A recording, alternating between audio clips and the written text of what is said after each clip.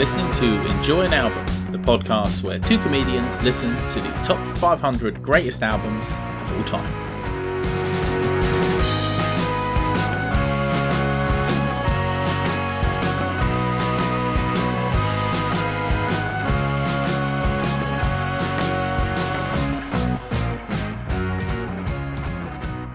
Hello, welcome to the Enjoy an Album podcast with me, Liam Withnow, and he, Christopher MacArthur Schmoid. Yes, Christopher MacArthur Boyd has taken time out of his other regular Wordle podcast. Don't even fucking talk to me about that. Chris is annoyed at the moment. This episode comes out, nobody will be playing Wordle. Nobody will be playing it. Chris is annoyed Squid Game nonsense because he wrote a letter to the creator of Wordle to complain that the word Funko was illegitimate, and it being Chris's favourite word, he had much to say about that. Do you play this game? Yeah, I play it, but I don't. Do you post the results on I don't Twitter? Share my results because Rat behaviour. I don't really get the sharing of the results thing. Nobody cares. Nobody knows what you're talking about other than your other wee freakish friends. See 2 weeks after this is recorded and this comes out, not to, show behind the curtain, but see when this comes out, see if you're still putting your results up, have a word with yourself inside a locked box at the bottom of a river. Alright? That's all I'm going to say to you. Yeah, I don't really get the need to put it on the internet. Ugh. And show everyone. No one cares. And you know what's worse, actually? So there's lots of people going, why is everyone sharing this? What's worse for me is the people replying to that going, yeah, well, it's a bit better than just arguing on Twitter. No, it isn't. It's not, actually. I love reading Twitter arguments. You know what I don't like reading? Green blocks. Yeah. Because I'm a Rangers fan. This is, of course, the Rangers fan music podcast, talking about Welcome to the Penny all our Arcade. favourite songs. Yeah. Did I tell you I once accidentally sang a Rangers song in a pub in Hamilton? What? How did you do that? I was hosting a comedy karaoke night for the Oh. the Glasgow Comedy Festival in Hamilton. Hamilton? Maybe it was that. And I had to sort of join in with people doing karaoke. It was a terrible idea, terribly executed. And I sang with a drunk elderly woman a song called The Penny Arcade, which I only learnt after has heavy sectarian vibes. Sectarian connotations, for sure. Listen, I'm a gamer. I love arcades.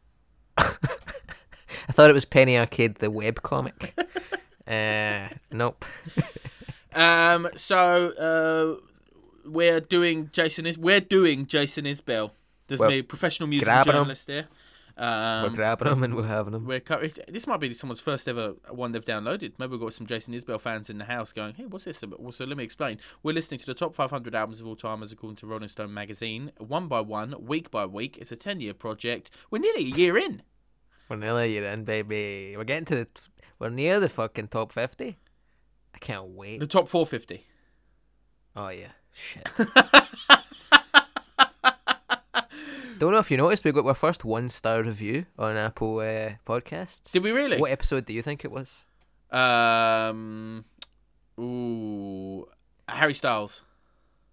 Could be, actually. From a 1D fan. Negative about him. Yeah. There's no way of knowing what it was for. I just wanted to ask. Did they say anything? No, they're cowards. I do it as well. If I have someone I don't like in my personal life and they have a podcast, I'll go on and I'll give them a wee 1-star. Will you really? Yeah. Wow. Yeah, make their life worse. Because they make my life worse. Okay. No, I would never do that because I support people creating their own content. I love people creating their own content. Apart from people you don't like. Apart from people that I don't like, who I love to silently, anonymously sabotage their life. Well, if you want to silently, anonymously improve our lives, then hit somewhere 5 stars. We haven't asked for a while. Give us a little review. Give us a little review. There's a new thing on Spotify. You can give a podcast 5 stars on Spotify podcasts. I've heard of this, but I haven't seen it. So is it definitely... I haven't seen it either. So I don't know if it's live yet. It could be a myth. I think it's announced, but it hasn't been rolled out. Right. Well, 2 weeks for now. Give us a Maybe it will review be. on Wordle. I want to Go see 5 yellow bricks in a row. I want to see 6 yellow bricks and then 12 brick grid that looks like a cock. With thanks, as ever, to our man Eddie Ting for probably quite a strenuous job this week, because I am suffering the repercussions of long COVID. I think we'll see how long. Maybe by next week I'll be fine. But I have a bit of fatigue, which kind of fades in and out a bit throughout the episode, and I'm pretty sure there are some long, rambling monologues from me about nothing, and also some effects of the fatigue. I would just like to apologise. I'm currently suffering the effects of having a terrible personality, and it's really having an effect. I hope in a couple of weeks or months it'll come out, but it's been 28 years and I'm still an arsehole, so... It's affected your sense of taste as well. Yeah, because I love Jason Isbell. Woo! Hey, enjoy the episode and have yourselves a great week. Until next time. Love you. Goodbye.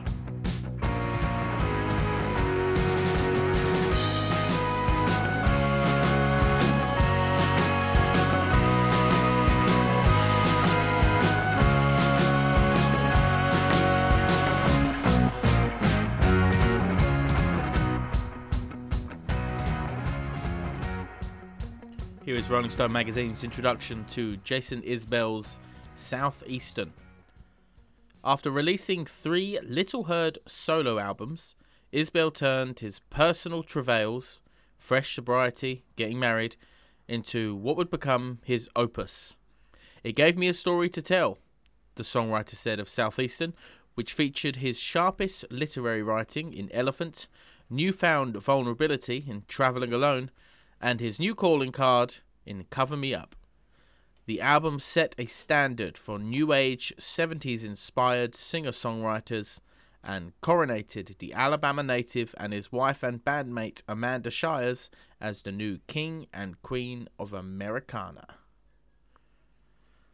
They tried to trip me up a couple of times there with the old lots of S's.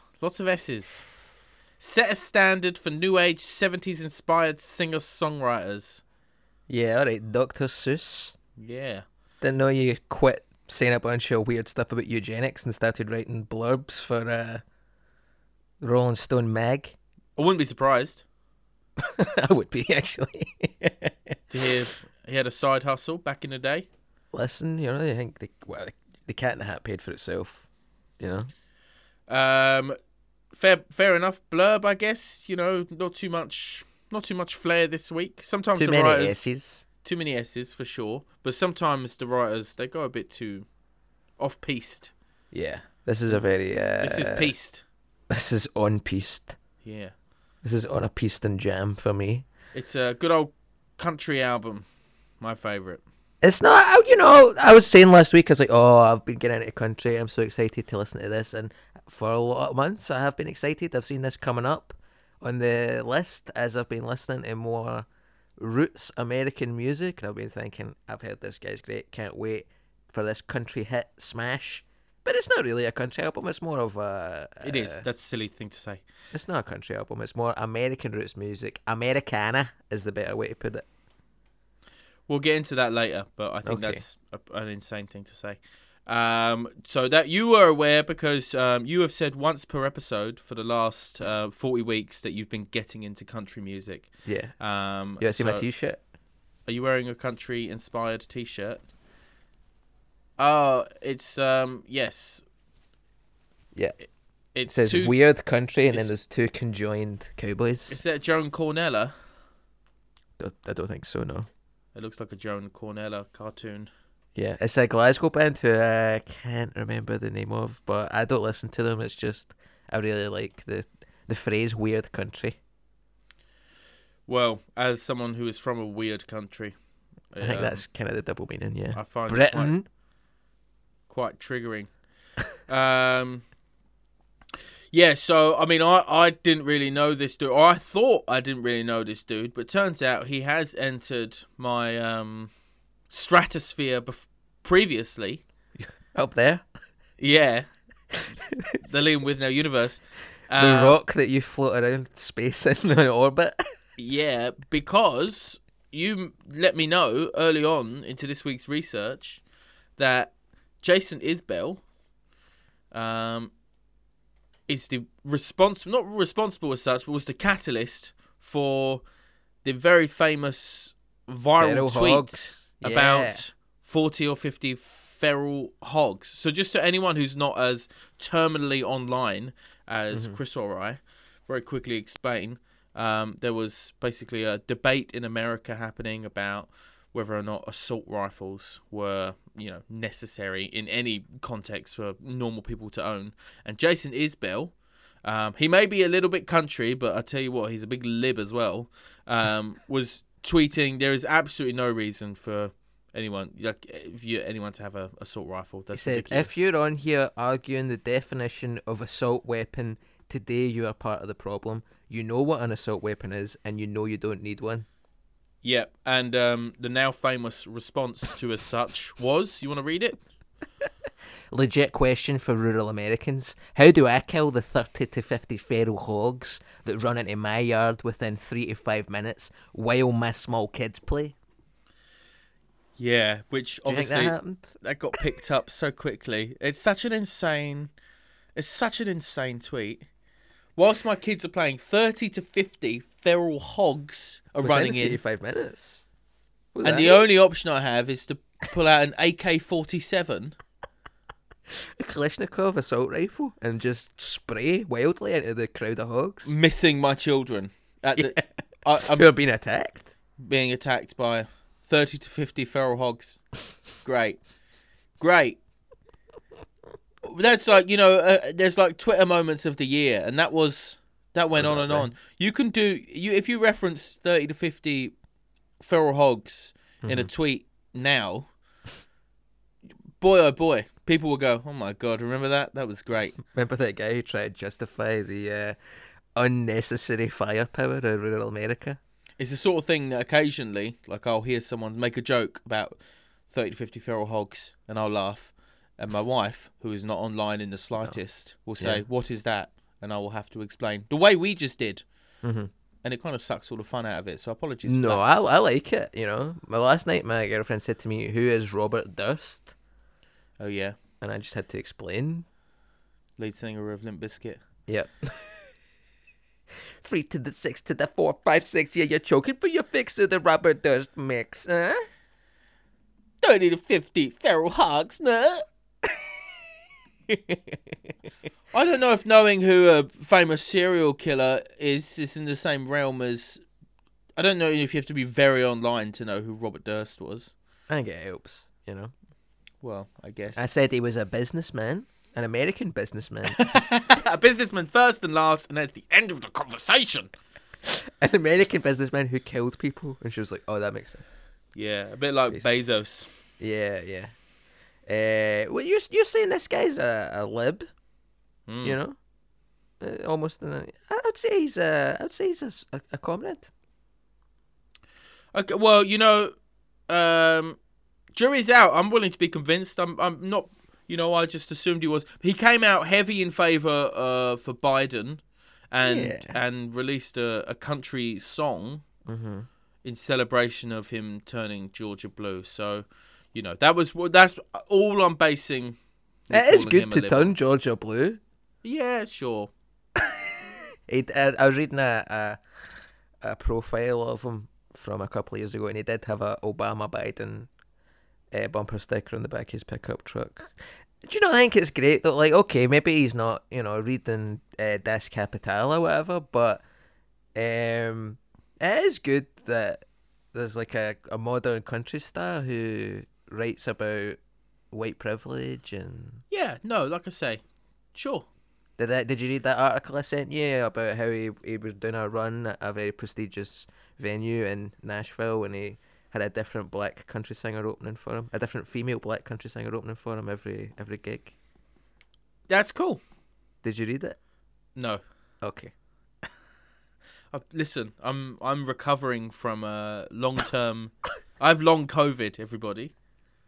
If you wonder why the energy might be a wee bit down this week, Liam has long COVID to match his short cock. Wow. So no, I didn't. I actually did go and try and find it, but I couldn't find it. But so that So he seems like a nice man. I think. He's a nice man. Yeah. Let's start before he was a man. He was a boy. He was a boy, a little boy. And what kind of circumstances did little boy Michael Jason Isbell grow up as? Let's find out. Secret partial. Secret partial. You do it fast and it feels like Nacho. I got no money. You got Dash Bro. Secret partial. I am gonna say no. No posho. No partial to this week. This is the new thing that I'm gonna do. I'm wagging my finger. So when after the jingle, I'm either gonna say no posho, which means no, or what would be a good one for? Correct. Yeah, okay. You're right. Spot on. Yeah, okay, that's a new thing. What about this? He's partial. That's good. No partial. Or he's partial. I'm gonna say it's a no posh show this week. His mum was an interior designer, and his dad a house painter. Same job as far as I'm concerned. Well, one's inside, one's outside. Oh. Painting. It's a house painter. Oh, you don't paint the outside of a house, do you? It's a house painter. He's painting houses. It sounds to me like it's outside. What would you call a guy who paints the inside of a house? An interior designer. The same as you. Why would you paint this? I guess in America, a lot of houses are wooden. Just a painter and decorator. But a house painter, specifically. If you're inside, you're not a house painter. You're a room painter. Do you genuinely believe that? No. No. Okay, good. They had him young. His mother had him aged 17, which I think is fucked up because 0 is normally the age that you had. He was born age 17, man. That's messed up. You've been deliberately misunderstanding a lot of stuff this week, Liam. I'll tell you that much. His mum was 17 and his dad was 19. So whilst they were out working, painting the inside and outside of houses, his grandparents looked after him, and they're very musical grandparents. What is it about the guy being 2 years younger than the woman that seems to result in so many pregnancies? Because that's the gap between my mum and dad as well, and so that's your basic. Pretty common, I think. You go, what is it about somebody being 2 years ahead of you? You go, they should have a baby with me. I don't think there's enough stats to back up this outlandish claim. I think there's 6 years between my parents. I'm going to look into it. Yeah, okay. I'm going to go into the archives and... You phone the ONS and get back to me. The One Night Stand Association. Tell them to delete my records. Tell them if they can find any records. They are inaccurate at best. So his grandpops taught him to play instrument. They taught him to play the mandolin when he was 6 because it was much weirder than a guitar. He couldn't hold a guitar. So playing music from a very young age. His grandparents played in church. They were really religious. They went to 2 churches, one of which was singing only because instruments are the work of the devil. Mm-hmm. I couldn't find out what school he went to because it's not that... Listen, man. He was born in a trailer park. You didn't find out what school he went to. Yeah, nobody's getting born in a trailer park and then going, oh, now I'm going to Eton. That's exactly what happened to Iggy Pop. Do you not remember? Oh, yeah. Fuck. Good shout. So, but I did find this tweet from Jason Isbell saying the high school I attended didn't make it into the top-ranked 127 public high schools in Alabama. Don't give up. And then someone replied saying... Well, it's all very well, but I went to high school with 30 to 50 feral hogs. That's funny. He started playing in a country covers band when he was 14, and it must have been pretty good because he got to play the Grand Ole Opry. What? We spoke about the Grand Ole Opry in here, I think, before. Maybe during... We spoke about the Grand Ole Opry in Glasgow, which is named... It's a kind of country western venue named in reference to... a venue in America that is the most prestigious TV show is called the Grand Ole Opry, and it's filmed there. Yeah, and it's just a working music venue as well. I'm pretty sure you can just go and see Yeah. Yeah. Have you seen? Did you watch Wild Rose? Wild Rose, is that a country film?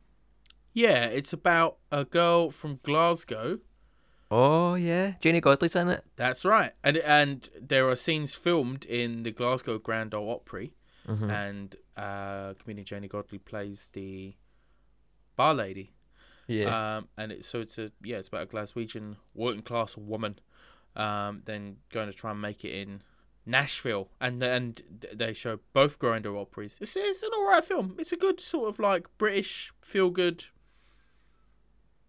rags to riches kind of story. Well, I'm getting into country. I don't know if I've mentioned it on the pod before. I'm getting into country, so I'd probably really dig it.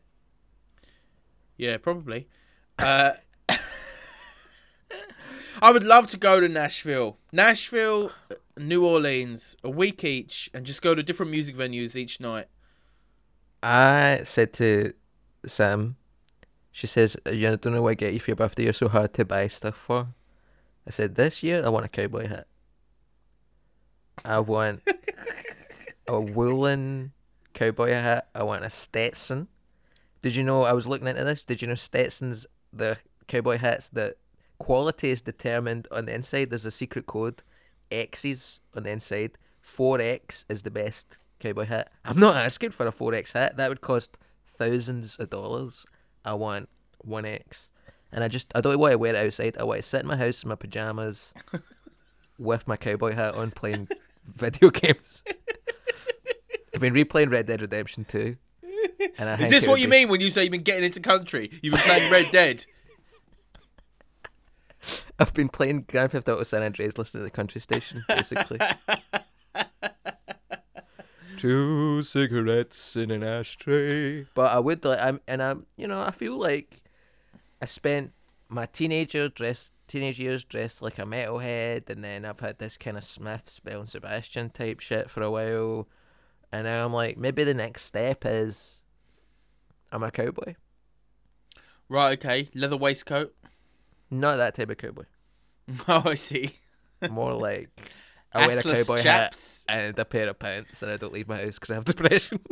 Do you think you would wear a cowboy hat on stage? I would love to. I don't think people should wear cowboy hats on stage because the brim will, you'll cover up your face with a shadow because of the way the light hits you. I think it's kind of silly to wear a hat on stage. No offense to people who do that. I'm happy to offend the hat-wearing comics, the hat-wearing freaks out there. Well, it's like when someone does stand up with like a block fringe. Yep. You're missing out on all that forehead expression. There's so much funny in the forehead. One of your main weapons as a comedian is your eyebrows. Mm-hmm. And that's then your like, forehead. In terms of weaponry, that's like a ninja's fucking... Do you know those little swords they have that are like 3-pronged swords? Right. One of the Ninja Turtles has them. Okay, yeah. That is... They look like forks. They look like forks. Yeah, little forks, yeah. And that would have been fucked up because the Ninja Turtles ate pizza, which you don't need a fork for.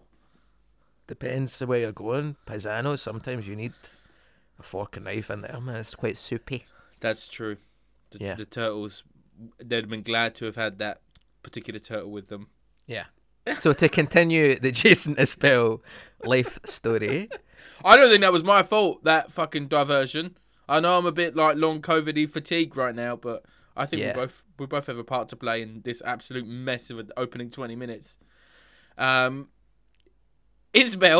He joined a group called the Drive-By Truckers. Yeah, do you know how he joined them? He was at a house party, and it was a very important gig. Important people were there. One of the guitarists didn't show up. Isbell was there. He was a wee bit fried, but he went up, he knew all the songs, and he rocked it. And he said, "Do you want to join the band?" Yeah, crazy. There's a little bit of information prior to that. Basically, one of the Drive-By Truckers' dads was a regular, musician, just around the town that Isbell was going to see bands all the time. And he got to know his dad and went and said to him, look, I'm a musician. And so one of the Drive-By Truckers' dads kind of acted as his mentor, and that's how he sort of got into that house party as such. Yeah, man. the first time I heard about the drive-by truckers. I've brought it up many times, but there's a book called Killing Yourself to Live by Chuck Klosterman. I read it when I was 14. It changed my life. It's where he travels across America and visits all the places where famous rock stars have died and tries to learn something about being alive from it. But it's also, because it was wrote in 2004, it's a bit dated now in terms of stylistically some of the decisions and the way he writes about certain things. But I remember being 14 in Glasgow Airport reading this book, and he mentions that he listens to Southern Rock Opera by the Drive-By Truckers, which is the album before Isbell joined. And I remember going, God, Southern Rock Opera by the Drive-By Truckers, that sounds like a great record. And then 14 years later, I finally listened to it this week, and I was like, yeah, I would have liked that at the time. But you don't like it now? No, I still dig it now. I was listening to the Drive-By Truckers songs that Isbell wrote, because he wrote his first song with them 3 days into joining the band. He went, what about this? And they went, that's going on the album. Because he was so good straight away. Yeah, I heard that song. You sent it to me. Outfit. It's like life lessons from his dad. Don't call what you're wearing an outfit. And don't say that your car is broke. Don't say you're bigger than... There's all kind of stuff like that, kind of life. It's good stuff. Did you like it? Well, I mean, this is where we're getting to my issues with all of this. What's your fucking problem? I like it when it's less. When there's less countryness to it all. That's so... When it leans into the honky tonk too much, and when they start talking about being old and lonely on the longest highway in the land, and I left a girl in California for one in Reno Bay, and I'm an old man. I guarantee you there's no bay in Reno. I guarantee you. It's landlocked, I'm sure. When and there's not even a river. I'm on an old horse, smoking a cigarette, and my wife done left me. I think that's total bullshit, and we'll get into it later. God, well, we will, because there is some of that on this record. Right. Before we get to that, continue the life story. You get kicked out, much in the same way that Dave Mustaine, one of the original members of Metallica, got kicked out for being a bloody alky.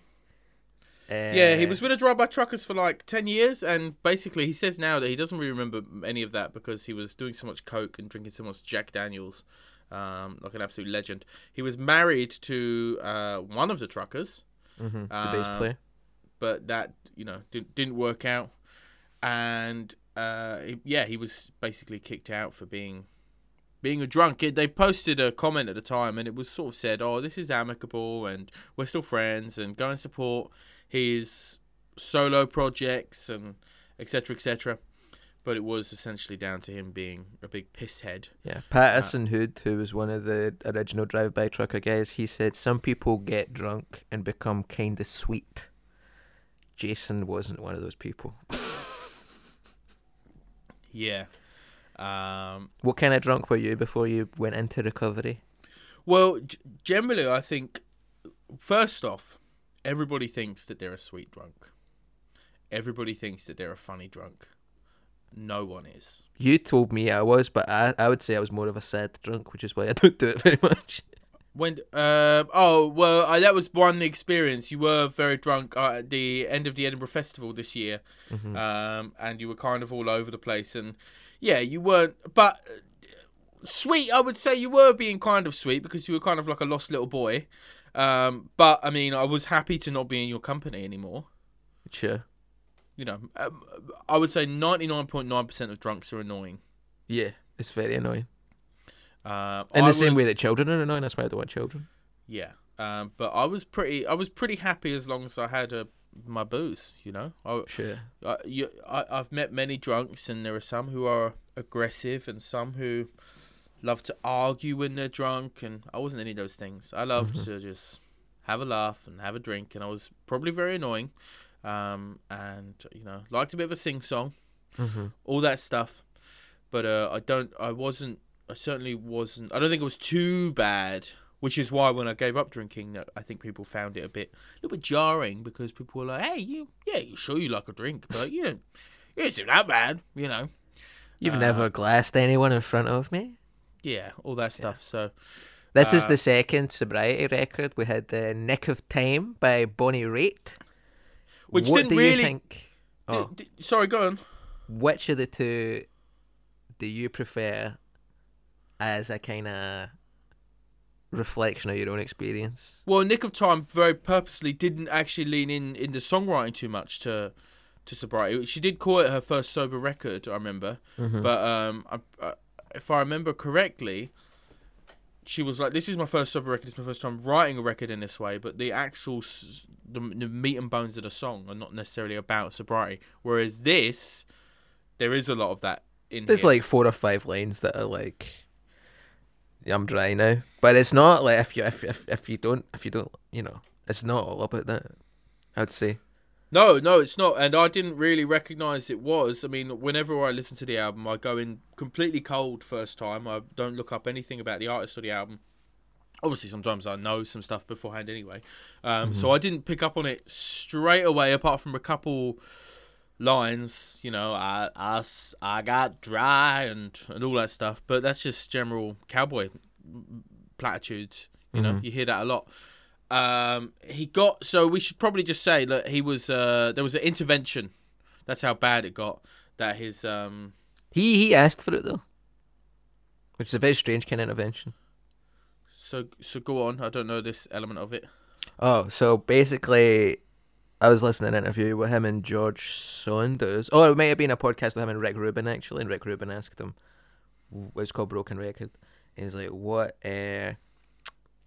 How did you become sober?" And he was like, "Well, I realised I really loved the woman I was with, which is his current wife, who is not the bass player for the Drive-By Truckers. They broke up, and he realised she wasn't going to stick around. She wasn't going to put up with my nonsense. So I said to her, 'Listen, I want to give up booze.' And she was like, 'If you want to do it, that's cool.' 3 days later, he said that again. He was like, 'I need to knock this in the head.' And she was like, 'All right.' So she contacted his manager, and then she contacted his mum and dad, and they had an intervention. Is it still an intervention? Because I feel like an intervention is people coming in and going, 'We are intervening.' I mean, whereas if you're asking for an intervention, that's not an intervention. So the thing is that, you know, alcoholics, that's not unusual to drunkenly say to people, "I need to give up the booze." You know, that's something I'd said a number of times. That it's like a famous, "I'm never drinking again." You know, so I don't know if it's not like it necessary. If it organised it, then I'd be. But either way, you know, it doesn't really matter. No. You know, interventions can kind of go either way, because if you're going to give up drinking, then you need to do it for yourself before you're doing it for other people. Generally, if people are getting sober in order just to please their family and friends, then it's a bit harder to stick. Well, I mean, I'm sure there are plenty of examples of it sticking, but generally, there was a TV show of interventions in America. It was really disgusting. So like that, I don't know much about them. I never had anything like that, but yeah, went to rehab. One of the people in his band said that he was always a great songwriter, even when he was putting all these things in the way with the booze and stuff. But then when he got rid of that, it was just like an outpouring of great songs. You know, he admits that the first couple of solo albums he did as Jason Isbell after being in Drive-By Truckers, they weren't that great. Yeah, so he went to rehab for a while, and then his first gig outside of rehab was in Perth, Australia. 3 days after he'd left rehab, he flew to Perth to open for Ryan Adams. It was he was supposed to produce this album, right? It was his first sober gig to 2,500 people, which he was obviously kind of fucked up about, but then managed it and it felt good, and that was actually a very interesting. I mean, obviously I performed both drunk and sober, so you know I remember. I mean, I wasn't always drunk when I performed, so it wasn't that weird for me to get used to performing without having a drink first. but I normally did drink whilst performing. So what was fresh for me was finishing a gig sober. I think I've told you before, when I used to host Red Raw, I in the first section of the show, I would only talk to the left-hand side of the room. And in the second section of the show, I would only talk to the right-hand side of the room. So that way, I would never accidentally go and talk to someone who I'd forgotten that I'd spoken to earlier. That's so sad. But, kind of ingenious. Yeah, in the same way that like hiding a bottle of whiskey and that bit behind the toilet is ingenious. The cistern. Like, well, that was really clever. It's also sad. Yeah, but and then I remember this is what made me think of it when I read Jason Isbell talking about that first gig, where and the sort of clarity he had on the stage. I remember then hosting a Red Raw quite early into my sobriety and doing a callback from the first section and having a little revelation in my head, going, "Oh my God, Liam, you remember something from an hour ago?" Wow. Yeah, that's the kind of superpowers that sobriety can give you. Short-term memory. Yeah, and also, I spent my first year of sobriety writing a show about sobriety, and obviously, Jason Isbell came out of rehab and wrote this album. People tend to go either way with it, they either go the sort of the Bonnie Raitt way of, well, I'm not really talking about it, but channeling their new energy into new work, or just writing all about it. I don't think it's a choice that you can really make, because, to be honest, it's kind of made for you. It's what you write about, what you know, and if that's what you are thinking about non-stop, that's what you end up writing about. So he wrote this album. So obviously for me, there's some songs which I connect with on that element a little bit more than others. I find some of them very, like, there's some very unique perspectives on alcoholisms that I wonder if they have that same connection with, non-addicts or whatever. But we can start talking about the album if you want. It didn't sound like I thought it would. As I was saying earlier on, it's not really a country record. It's a Americana record, which is a slightly different thing compared to more classic country. He gets held up as the kind of great modern guy who isn't mainstream country singer. You get people who have a very, like, Miranda Lambert is a good example of like a Nashville superstar who does big pop country songs, and this is more, like you said, well, like Dr. Seuss said in the blurb, is that kind of 70s singer-songwriter stuff. It's more like a country rock it's more like a southern rock album than a country album, I would say. When it leans in to that, I'm writing a story, be it from my perspective or not, and it's like storytelling, singer-songwriting. Yeah. Bob Dylan-esque at points. He has a Bob Dylan lyric tattooed on his arm. Completely unsurprising when you hear some of these songs. Yeah. I would say it's way better than Bob Dylan, to be honest with you, I think that's crazy, but okay. I don't like Bob Dylan. I think he's a fucking magician, He's a fucking... I don't like magicians. I don't like magicians. I think it's mental. That's mental. I think we'll probably do some deep dives later on Dylan, and I think we'll come up... I reckon your opinion will be changed on that, because... I've done some oyster shucking solo, brother. I've been down to those depths, and I've came up with a handful of sand. There's so many... He's written so many incredible songs. I think that's mad for someone with, like, your, interest in music and songwriting. I put it to you that by the end of this podcast series... Yeah. You'd have changed your tune. Well, I'll be nearly 40 by then, so... Yeah, you'll be... I will be an old fucking idiot who likes Bob Dylan or pretends to. But there are some... But, however, and this actually, in the same way, with that Kid Cudi album from a few weeks ago, where when he allows himself to dive deep into,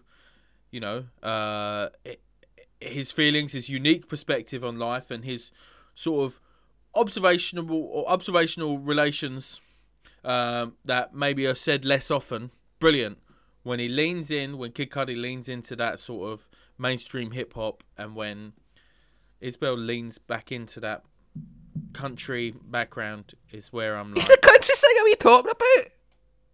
But that's the exact same criticism you had of Kid Cudi.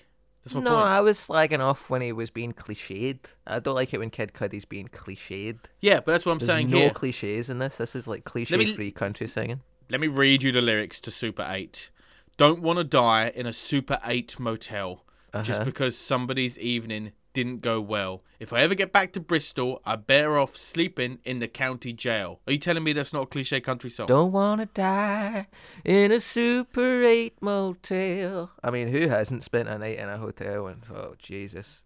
And it's Will I got die that here? proper honky tonk as well to the back of it. Like It's there is known though, he's not doing that unironically. It's the Come only it's the on. only song on the record that's like a proper honky tonk blues. but jam. there are plenty of moments in this that No, have, I would say everything's very known. It's not like he's like. I think you've misread that a wee bit, but I think that's the thing about songwriting that people dig is the fact that he's not going for the easy answers and a lot of stuff. Listen, I agree, right? This is exactly the point I was making. When he's just writing and he's writing these beautiful ideas, I think the songs really stand out. There are definitely, I think, a few songs in this album in which that country cliches come out, and when they do, that's when I'm like, meh, I feel not as interested in this now. Okay, that's a you problem. It's not a Jason Isbell problem. That's insane. It's the exact same criticism you have for Kid Cudi. No, because he was saying stuff like "all that glitters is not gold." It's like that's a cliche. I reckon we could go through the record lyrics and we could play a bit of country music bingo, and there would be a number in here. Is all I'm saying. I know you enjoy the record. We're allowed Here's to a have lyric slightly. I enjoyed that I don't think you would find on any other record. I lost a good friend Christmas time when folks go off the deep end. His woman took the kids and he took Clonopin, enough to kill a man of twice his size. Oh. Yeah, there's some.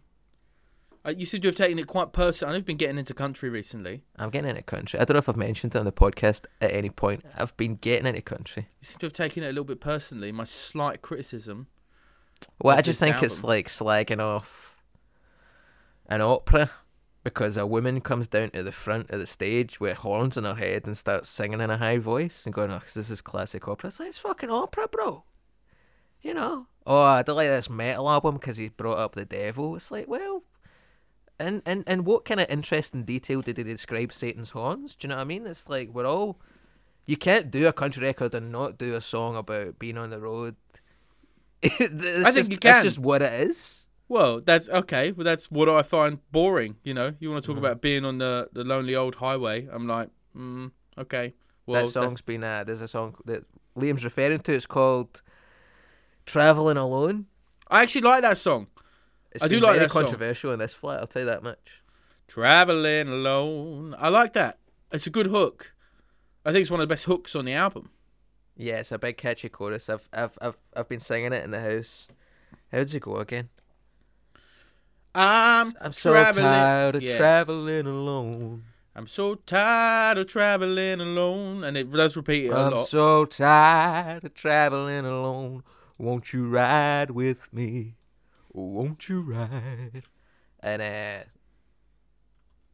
my girlfriend was trying to get to sleep last night, and I was walking home for the stand after closing the damn show. And she said, "Are you okay?" And I just sent her back a voice message of that chorus, and she said, "I just got that out of my head, so thanks for that." I've just been singing that chorus the whole weekend. I would say that's probably the most cliched song on the whole record, but even then, the thing is, it's like doing stand-up, do you know what I mean? And I know I tried not to speak about stand-up before I brought it up, but it's like, you can talk about old topics as long as you do it in an interesting way, and I think anytime he brings up like a hackneyed subject, I don't think not wanting to die in a hotel is a cliched thing. The music sounds kind of silly. That's the one song on the record that has that kind of rock sound, do you know what I mean? But it's an interesting lyrics, Yeah, well, we can agree to disagree. That's okay. Sure.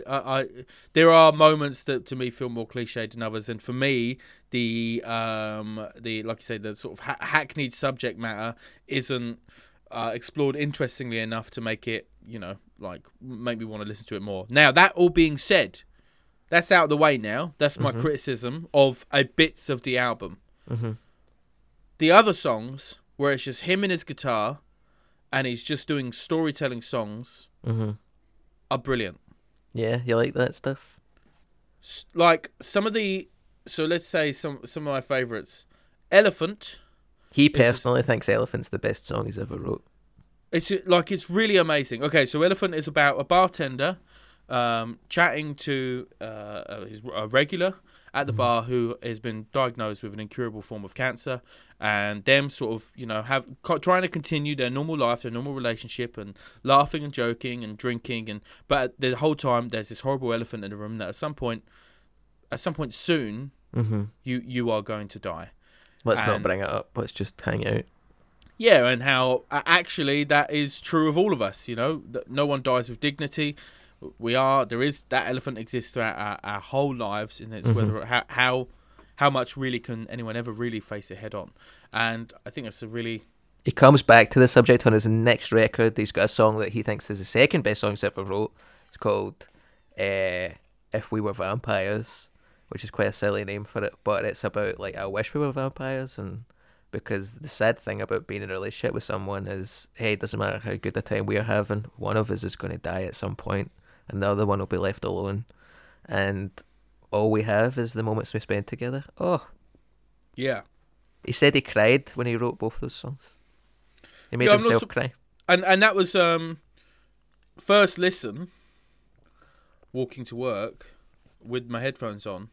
I was really struck immediately by the lyrics of Elephant. Yeah, sweeping up the hair. Yeah, all that Jesus. stuff. That's straight after Travelling Alone, which it is more country, but I do actually like. It's Travelling Alone. It reminded me of that Ugly Lights by Miranda Lambert, where it's country, but it's fun and it's good, and it's just the cliches are just about right, I think, for it to be like a fun country song. I think this is deep ingrained classism, Liam. That's honestly a mental thing to say to me. I'm not even going to dignify that of a response. Deeply ingrained classism from someone who is a socially upwardly mobile person. You somehow no class comradeship with the poor people of America here and their beloved forms of art. You have to like country music, or you're not really left wing, as far as I'm concerned. Yeah, that's right. Famous socialists, country musicians. You fucking idiot. Wow. That's really yeah. Okay. I can see now why Keir Starmer's in charge if you're going to say stuff like that. Live Oak as well is a really amazing bit of songwriting. Is that the one about my issue is the first time, maybe this is kind of stupid of me, I assumed all these songs were wrote for his point of view. That is not the case. Like he has never had a good friend who had cancer and he had to keep them company. Like he just came up with it as a story. So I thought that this song, the Live Oak is all about like there's a man who walks beside me. That's right. So let me get the exact lyric. Because as soon as he sung this, I was really struck. And this is the opening lyric. There's a man who walks beside me. It is who I used to be. And I wonder if she sees him and confuses him with me. And it's basically saying, look, there's will my wife still love me? If I change. Well, if she knows how I have changed, I'm not the person who my wife originally fell in love with. So it's interesting. I think it's really interesting what you say about, you weren't sure, you didn't know that it was storytelling and he is in these characters because in a way, you live through all of your characters of the stories that you that's a really tell. interesting lyric. I was listening to that and I was like, God, I've been out with my girlfriend for 5 years, and I don't think I'm the same person I was when she met me. So I was like, oh, I can't wait to hear what else he's talking about in this song and how he gets into that subject. But then I was listening to it while I was walking through the park and I was like, I think this is about some kind of murderer, this song. Yeah, it is. It's about yeah. it's about a pre-Civil War soldier coming back from his time in the army and basically dealing with looking at his wife and knowing that, you know, he's been away and he's done all these horrible things and murdered people. So I was confused because I was like, I don't think Jason Isbell was a pre-Civil War soldier who's murdered people, you know? But, you know, he is a recently recovered alcoholic, so that's the point I'm making, in that obviously, you know, you can make allegories between what he's writing about and what he's going through, you know, and that is something that, you know, I didn't pick up straight away on the pre-Civil War element of it, because I just heard that that opening verse. This is before I knew it was about sobriety even. Mm-hmm. But it did make me think of that, of, you know, who I used to be versus who I am now, and I think anyone who's gone through recovery will understand their previous drunken selves as a different version of themselves. I think anybody who doesn't look back on who they were a couple of years ago and think, God, what a fucking idiot, you really need to be a bit of a dullard to not have any kind of self-reflection, do you know what I mean?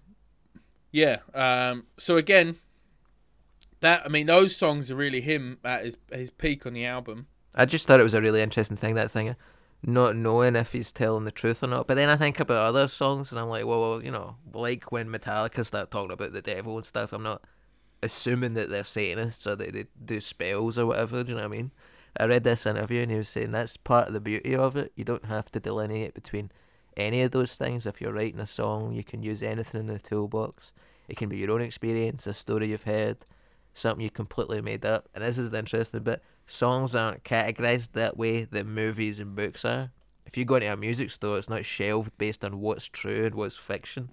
That to me is one of the things that's really attractive about songwriting. You can write about what you know, but you can still create a completely fictional story to explain yourself sometimes. And that really made me think, like, why is it in like if you went in a FOP or the Bop Shop, you know, and they had the wee DVD section. I don't know if the Bop Shop has a DVD section, I'd imagine not. But if you went in there, why are the documentaries in a different place for the films? Because who cares? Well, I guess there are genres, though, in record shops. Right, but if I'm watching a film about a serial killer, and then a film about sheep, you know? Shaun the Sheep, the film, right? And then I watch a documentary about a serial killer, and then a documentary about sheep, real sheep, not Shaun the Sheep. The first two will be in the same section, and the latter two will be in the same section, when really, the two sheep films should be in the same section. The sheep section. Do you know what I mean? I kind of. I'm saying documentaries about serial killers should be in the horror section. I agree with his initial, what he's saying, but I think he goes off on a weird tangent there, which I'm like, I don't know, bro. I think it just makes sense to have documentaries with documentaries and. But why is music not the same? If you say you're Johnny Cash and you're writing about being in Folsom Prison, he never fucking went to Folsom Prison. That should be in the fiction section of the music shop. Whereas, if you're Fiona Apple writing about fetching bolt cutters. What kind of record shop? How would that work? Well, that's what he's saying. It's like, why is the DVD section like that, but the music section isn't? It would be completely unmanageable. That's why, because he's got a fucking song in here on this album, which is obviously about his sobriety. Okay, that's a real one. And then he has a song that is about being a fucking pre-Civil War murderer. But it's also about being sober, which he actually was. Okay. So which section does it go in? You're talking absolute fucking coswallop, Isbell. I think he's been drinking. Yeah, he's back on it. Jesus Christ. I think it's a good point. You refuse to acknowledge that this trailer park dwelling Alabama native could have an interesting point about the categorization of media. And it's really showing your true colours here. Have a look at your wee hammer and sickle next time, because the working man has very salient points about alphabetization and genreification of art. Yeah, okay. We'll make a third section just for him. If that's what he wants. Did you know that Isbell has covered a Metallica song?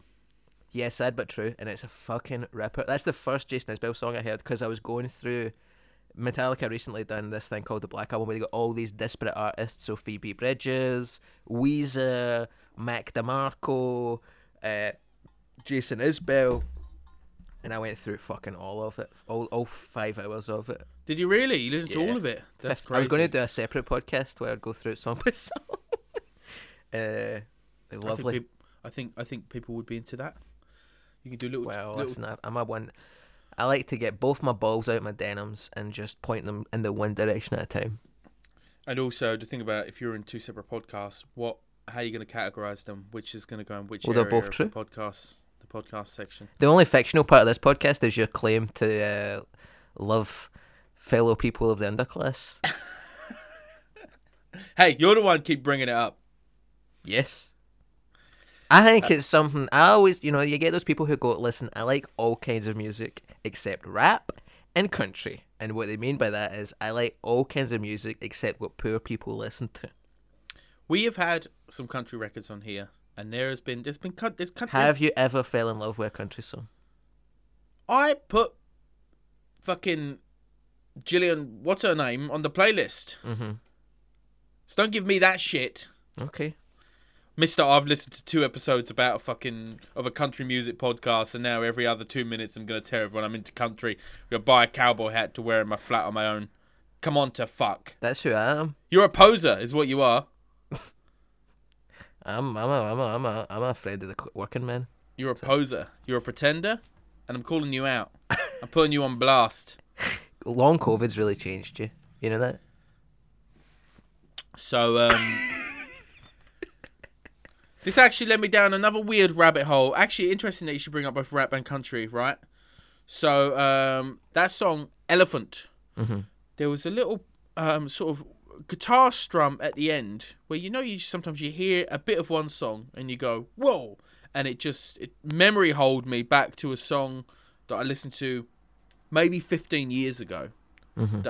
Probably longer, actually, because I'm pretty sure I was in high school, where the rapper Plan B released a mixtape. This is before he was like big famous Plan B. He was famous for like 2 years, wasn't he? Yeah. He's an interesting dude. He released a mixtape called Painted Blacker. It's heavily sampled. Like you can't put it on Spotify or anything because it's him rapping over incredibly famous songs that he obviously doesn't have the rights for, like Painted Black. Frank Ocean did that as well. And it's all storytelling, and it's all really interesting storytelling. So there's one of my famous tracks on it. It's called Charmaine, and it's about him falling in love with a girl, and there's a big twist at the end where they find out the girl is underage. And there's this other song where he raps over a Jose Gonzalez song, and that is the song that I was reminded of when I heard this. It's called Crosses, and it's him rapping from the perspective of a absent father, and he raps from the moment the child is born until the absent father dies young, from smoking too much, smoking himself into an early grave. And it was just I found it a weird bit of chemistry between that mixtape from like probably 20 years ago and this, in terms of all these different stories that are fictional storytelling from different perspectives that all seem to have a sort of similar theme throughout. And I listened back to Plan B's mixtape, and it's really good. And I think he's probably quite an uncool person to like, but I would recommend listening to it's on YouTube. Mm-hmm. Tall Poppy Syndrome got the best of Plan B. The what syndrome? Tall Poppy? Yeah. What's that? It's just that British thing, the kind of Scottish cringe. Do you know what I mean? Right. It's like, if somebody's successful, you're like, ugh. So everybody loved Plan B until he was famous, then they went, he's in everything. And then everybody hated him. Something I've never had the misfortune of having, success. So, yeah, I think I'm going to be fine to avoid that problem for the rest of my life. I'm actually purposely avoiding it. Yeah, me too. I'm a short poppy. Yeah. I don't know what you're saying there. You're saying that Plan B would also be in the fiction section of a music shop if they done I it. guess so. I don't really know what but I'm saying either. I just listened to it and it was cool, and I was like, I haven't heard reminded this you of album for a something. while. Yeah. And I have long COVID, and you are putting a lot of stress on my fatigued brain. Talking about putting down the working man. Right now, I'm a factory worker, and you're the fucking boss, walking up and down with your clipboard saying, hurry up, tighten that engine. The fact that you've got COVID and it's had an effect on you and your workplace, probably. I mean, it's very much being like a co-worker who's got the black lung, you know? Mhm. So really, you should be listening to more country music. I'm writing country music. Every time you go up on that bloody stage with that microphone in your hand, it's a banjo strum on the frontier of tomorrow. So, hey, did you enjoy an album? Loved it. Spent too long kind of slagging you off that I didn't actually get to talk about most of the stuff I loved about it. That's just because I like to do that. But I thought it was absolutely cliche-proof country music. You know, the way this guy talks about writing songs. You know, he's a big believer in a wee thing I've put up on my wall since I heard him talk about it. Inspiration is for amateurs. The rest of us just show up and get to work. He's not sitting about waiting for ideas, and he's fucking at the coalface, crafting away, editing.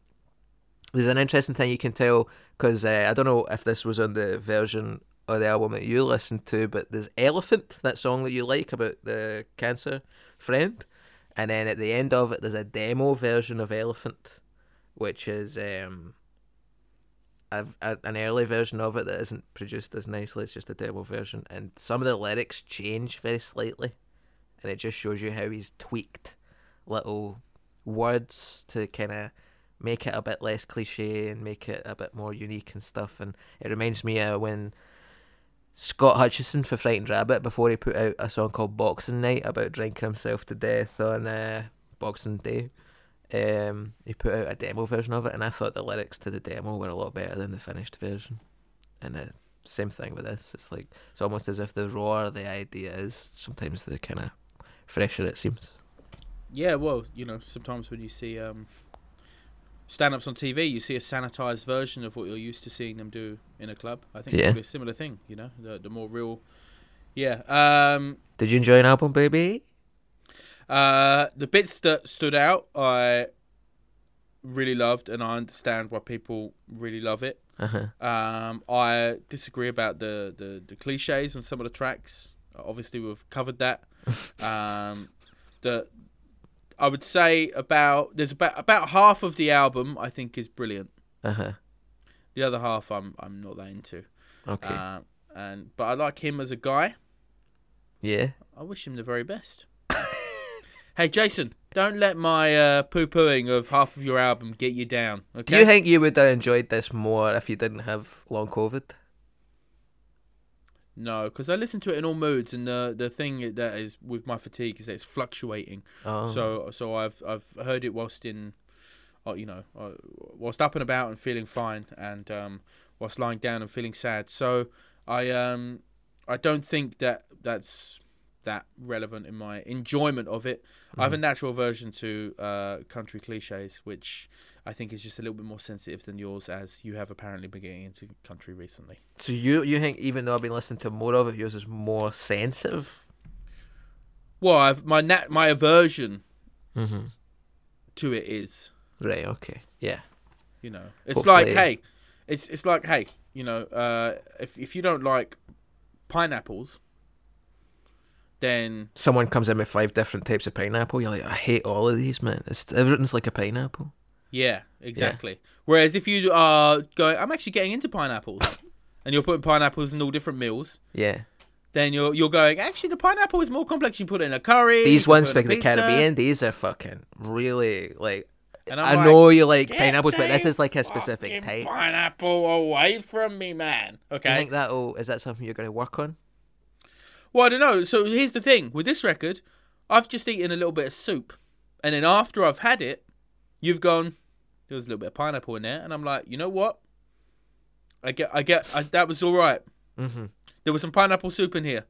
But it was honestly, also... I would say to anybody who's listening to this, check out his other records, because The last 3 he's put out are under the name Jason Isbell and the 500 unit or the 400 unit. The 400 unit, 400 which was unit? the name of a local closed down mental institution in the Right, I town didn't he's know from. So the 400 unit. And they're a lot more, a lot less kind of down in the dumps, sad boy stuff. It's a lot more upbeat, more upfront production as well, so a lot more present. Let's do playlist picks. What you having from the album?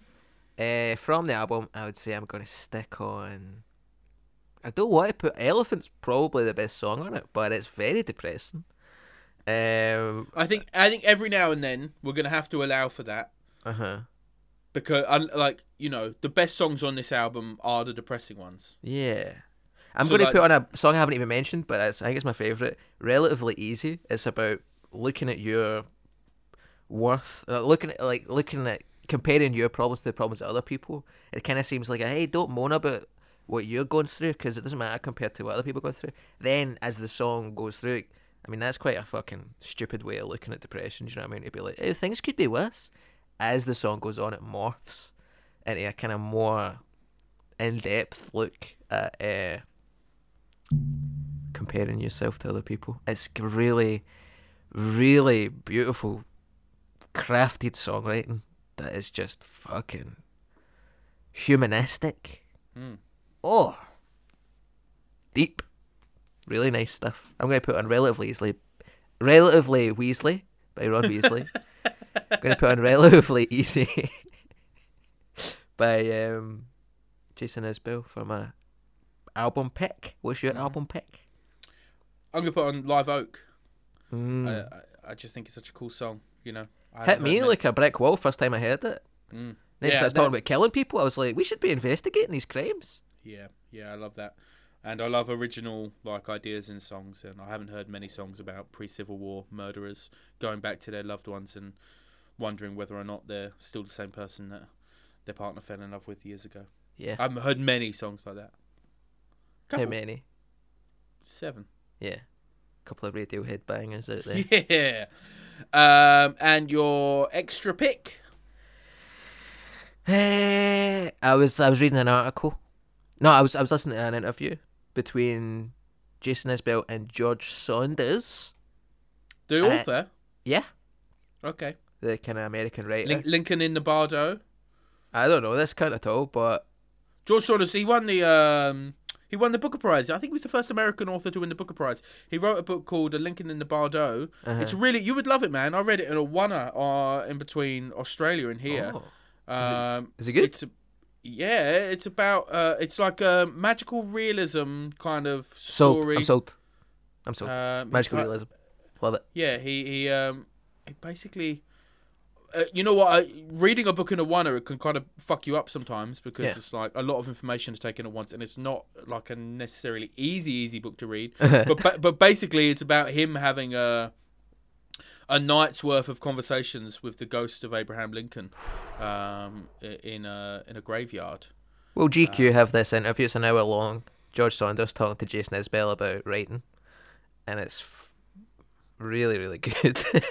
Yeah, I bet they'd both have really fascinating things to say on writing because they are unique writers. One of the questions he asks him though is, "What's your 3 favorite guitar solos?" Because Jason Isbell's always said that first and foremost he's a guitar player in a band before he's a songwriter. And he says the outro solo is Stairway to Heaven, the solo Jimi Hendrix All Along the Watchtower, and then the third one is a slide guitarist who I can't even remember the name of, but it's on a Jackson Browne song called Running on Empty. And my favourite song from Jackson Browne's album Running on Empty is a song I discovered through Josh Homme's Apple Music radio show, The Alligator Hour, and on a couple of episodes he played this song, The Road by Jackson Browne. And I know country cliches, this is another one of those country songs that takes the cliche of, oh, I've been on the road so long, but some of the lyrics on this song, absolutely fucking incredible. There's a bit at the start where he's talking about, you were right about the stars, you were wrong about the moon, and it kind of refers back to the start. It's like, oh, powerful stuff, man. I fudged that explanation of why it was good, but really, I've okay, listened to it. Sometimes I'm on a train. Sorry? Editing can fast forward it. Hopefully. Oh, is this too long? Oh. Please don't, Eddie. Keep in him requesting it gets fast forwarded, but please don't fast forward me, bro. But sometimes I would listen to that because when I was younger, I was like, "Why are these songs about being on the road? I'm not interested in this." Then I had got a job where I was on the road, and it made me severely depressed. That I was just spending weekends in hotels by myself. You don't want to die in a Super 8 motel. I don't want to die in a budget Ibis in Portsmouth. Yep. That's why I like that song so much, because it's like, fuck, man. I've stayed at the Bath YMCA, try to watch WrestleMania on hotel Wi-Fi, and I spill Iron Brew on the floor, and I have to go down to the front desk and ask for paper towels to clean up my mess. That's exactly what he's singing about. Might as well be, man. But that's the song "The Road" by Jackson Browne. Incredible. What's your playlist pick that's not for the album? So I don't know if this is a controversial one. I was reading Jason Isbell and the 400 Unit like to close each show with Like a Hurricane by Neil Young and Crazy Horse. Do you know why that is? Because it's an incredible song. His dad used to play that song with him. His uncles and his grandpa used to. They used to. I think it was his dad actually. His grandpa taught him how to play guitar, but his dad would play these 25-minute versions of Like a Hurricane.